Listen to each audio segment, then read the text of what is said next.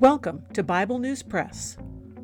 Our goal is to discuss biblical faith beyond cliches and buzzwords, whether such words are religious or political. Sometimes we sit around the table and fellowship. Sometimes we do a little time travel. It is all part of our journey with our Abba Father, who has given us the key to life. We do it with Jesus, and we do it together. Welcome.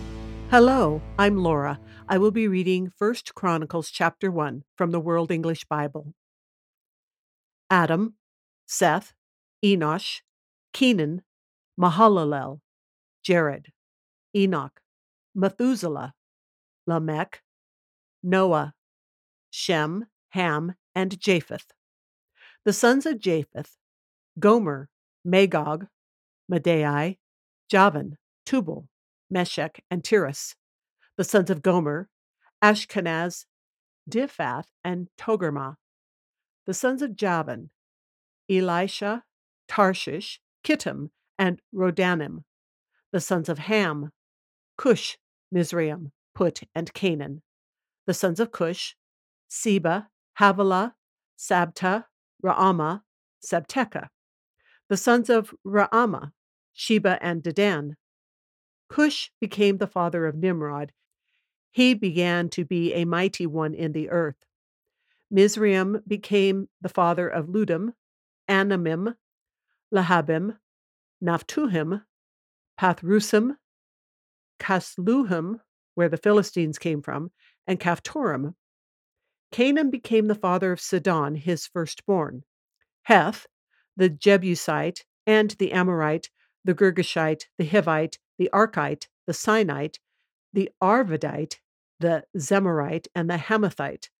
The sons of Shem: Elam, Asher, Arpachshad, Lud, Aram, Uz, Hul, Gether, and Meshech. Arpachshad became the father of Shelah, and Shelah became the father of Eber. To Eber were born two sons. The name of the one was Peleg, for in his days the earth was divided, and his brother's name was Joktan. Joktan became the father of Almodad, Sheleph, Hazar-Maveth, Jerah, Hadoram, Uzal, Diklah, Ebal, Abimael, Sheba, Ophir, Havilah, and Jobab. All these were the sons of Joktan. Shem, Arpachshad, Shelah, Eber, Peleg, Ru, Serug, Nahor, Terah, Abram, also called Abraham. The sons of Abraham: Isaac and Ishmael. These are their generations.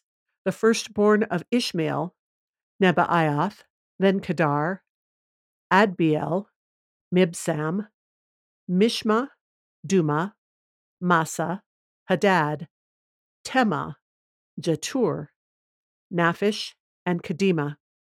These are the sons of Ishmael. The sons of Keturah, Abraham's concubine: she bore Zimran, Jokshan, Medan, Midian, Ishbak, and Shua. The sons of Jokshan: Sheba and Dedan. The sons of Midian: Ephah, Epher, Hanok, Abida, and Eldaah. All these were the sons of Keturah. Abraham became the father of Isaac. The sons of Isaac: Esau and Israel. The sons of Esau: Eliphaz, Ruel, Jeush, Jalam, and Korah.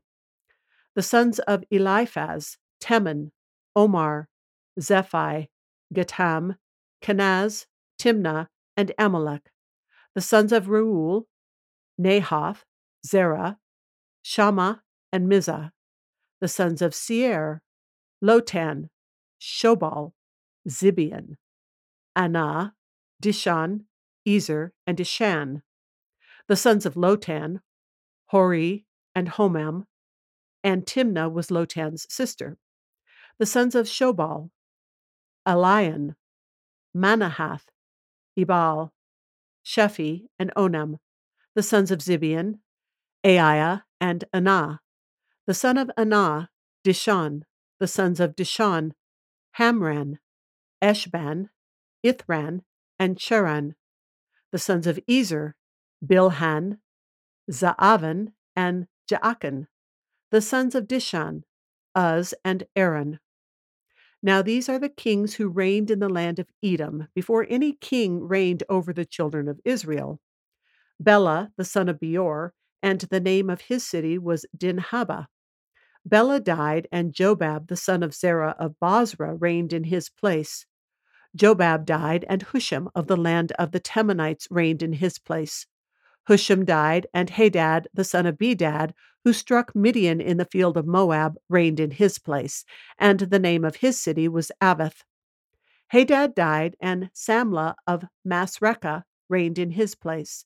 Samlah died, and Shaul of Rehoboth by the river reigned in his place. Shaul died, and Baal-Hanan the son of Achbor reigned in his place. Baal-Hanan died, and Hadad reigned in his place, and the name of his city was Pai, and his wife's name was Mehetabel, the daughter of Matred, the daughter of Mezahab. Then Hadad died. The chiefs of Edom were Chief Timnah, Chief Eliah, Chief Jetheth, Chief Aholibamah, Chief Elah, Chief Pinon, Chief Kenaz, Chief Teman, Chief Mibzar, Chief Magdiel, and Chief Iram. These are the chiefs of Edom. That is the end of chapter 1. Well, you could probably tell that was challenging to read. Although the first few names are simply listed, you can refer to Genesis chapter 5, verses 1 through 32, which is the whole chapter, for details of the genealogy through Noah being the father of Shem, Ham, and Japheth. If you are uncertain about the time span, the math of the ages equals 1,656 years. And I refer you both to an Answers in Genesis article that I will link to and the chronology of the Old Testament. The genealogy that we have here in 1 Chronicles chapter 1 then corresponds to what we find in Genesis 10 after we've gone through the events of the flood. We are given more details about Nimrod with the same emphasis on him being a violent man and linking him to Nineveh before the genealogy again lines up with 1 Chronicles 1. I will link to another Answers in Genesis chart if you'd like a visual of what is called the Table of Nations. There are, of course, variations in spelling because of transliterating Hebrew names. A cross-reference to Deuteronomy chapter 2, verses 4 through 23 reminds us that God specifically gave land to other people besides and even before Israel. And then in verse 23, this same Kaphturim is mentioned that we read about in this chapter. Then, after the trouble of the Tower of Babel in Genesis 11, the line of Shem is expounded on as it was mentioned in 1 Chronicles 1. That gets us to Abraham, which is verse 27 in 1 Chronicles 1. Then in 1 Chronicles 1, beginning with verse 32, that's where we see the sons of Keturah listed, the same as they are in Genesis 25, verses 1 through 4. And then also in Genesis 25, verses 13 through 15, is where you have the corresponding list of the offspring of Ishmael that are in 1 Chronicles 1, 29 through 31. 1 Chronicles 1, verses 35 through 54 is all about Esau and Edom, which is also listed in Genesis 36 in more detail. But one thing that is curiously listed in both places is this Mehetabel, the daughter of Matred, the daughter of Mezahab, who is mentioned without having any sons given. Interestingly, this name Mehetabel is also the name of a man in Nehemiah 6:10, and the name apparently means favored of God when you look it up in the original Hebrew. It seems these genealogies show us a couple of things. One, these were real people. Adam begot Seth. He had him as a child. Two, God cares about the details of people's lives. You can also see this when you look at the prophecy that was given to Abraham that his seed would bless all nations. Also, God knows people by name. And this here confirms that the genealogies are considered real and relevant. Otherwise, why list them again? Also, it seems that the writer of Chronicles had access to detailed records. So, why read Chronicles now? Well, it's in the Bible. It also overlaps some with the books of Samuel and Kings, and was apparently written by Ezra. So, it's really good to read it right before the books of Ezra and Nehemiah. The title of these books, as the books of Chronicles, can be a little confusing. Let me read you the introduction to them from the New King James Version of the Bible.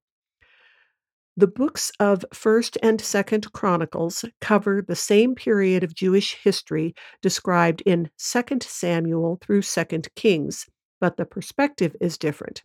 These books are no mere repetition of the same material, but rather form a divine editorial on the history of God's people. It goes on to explain that Chronicles is more about the religious aspect and mostly about the kingdom of Judah. Then it goes on to say the books of 1st and 2nd Chronicles were originally one continuous work in the Hebrew. The title was Dibere Hayamim, meaning words, the words, accounts, events of the days. The equivalent meaning today would be the events of the times. Chronicles was divided into two parts in the 3rd century BC Greek translation of the Hebrew Bible, known as the Septuagint. At that time, it was given the name in Greek, which I'm not going to read, but means of things omitted, referring to the things omitted from Samuel and Kings. Then it was when Jerome wrote the Latin Vulgate Bible in AD 385 through 405 that it got this Chronicorum Liber, which it says here he meant in the sense of chronicles of the whole of sacred history. So that's just a little explanation of the title. That's all for today. Thanks for listening. That is the Bible News Press segment for today, but not the end of our journey.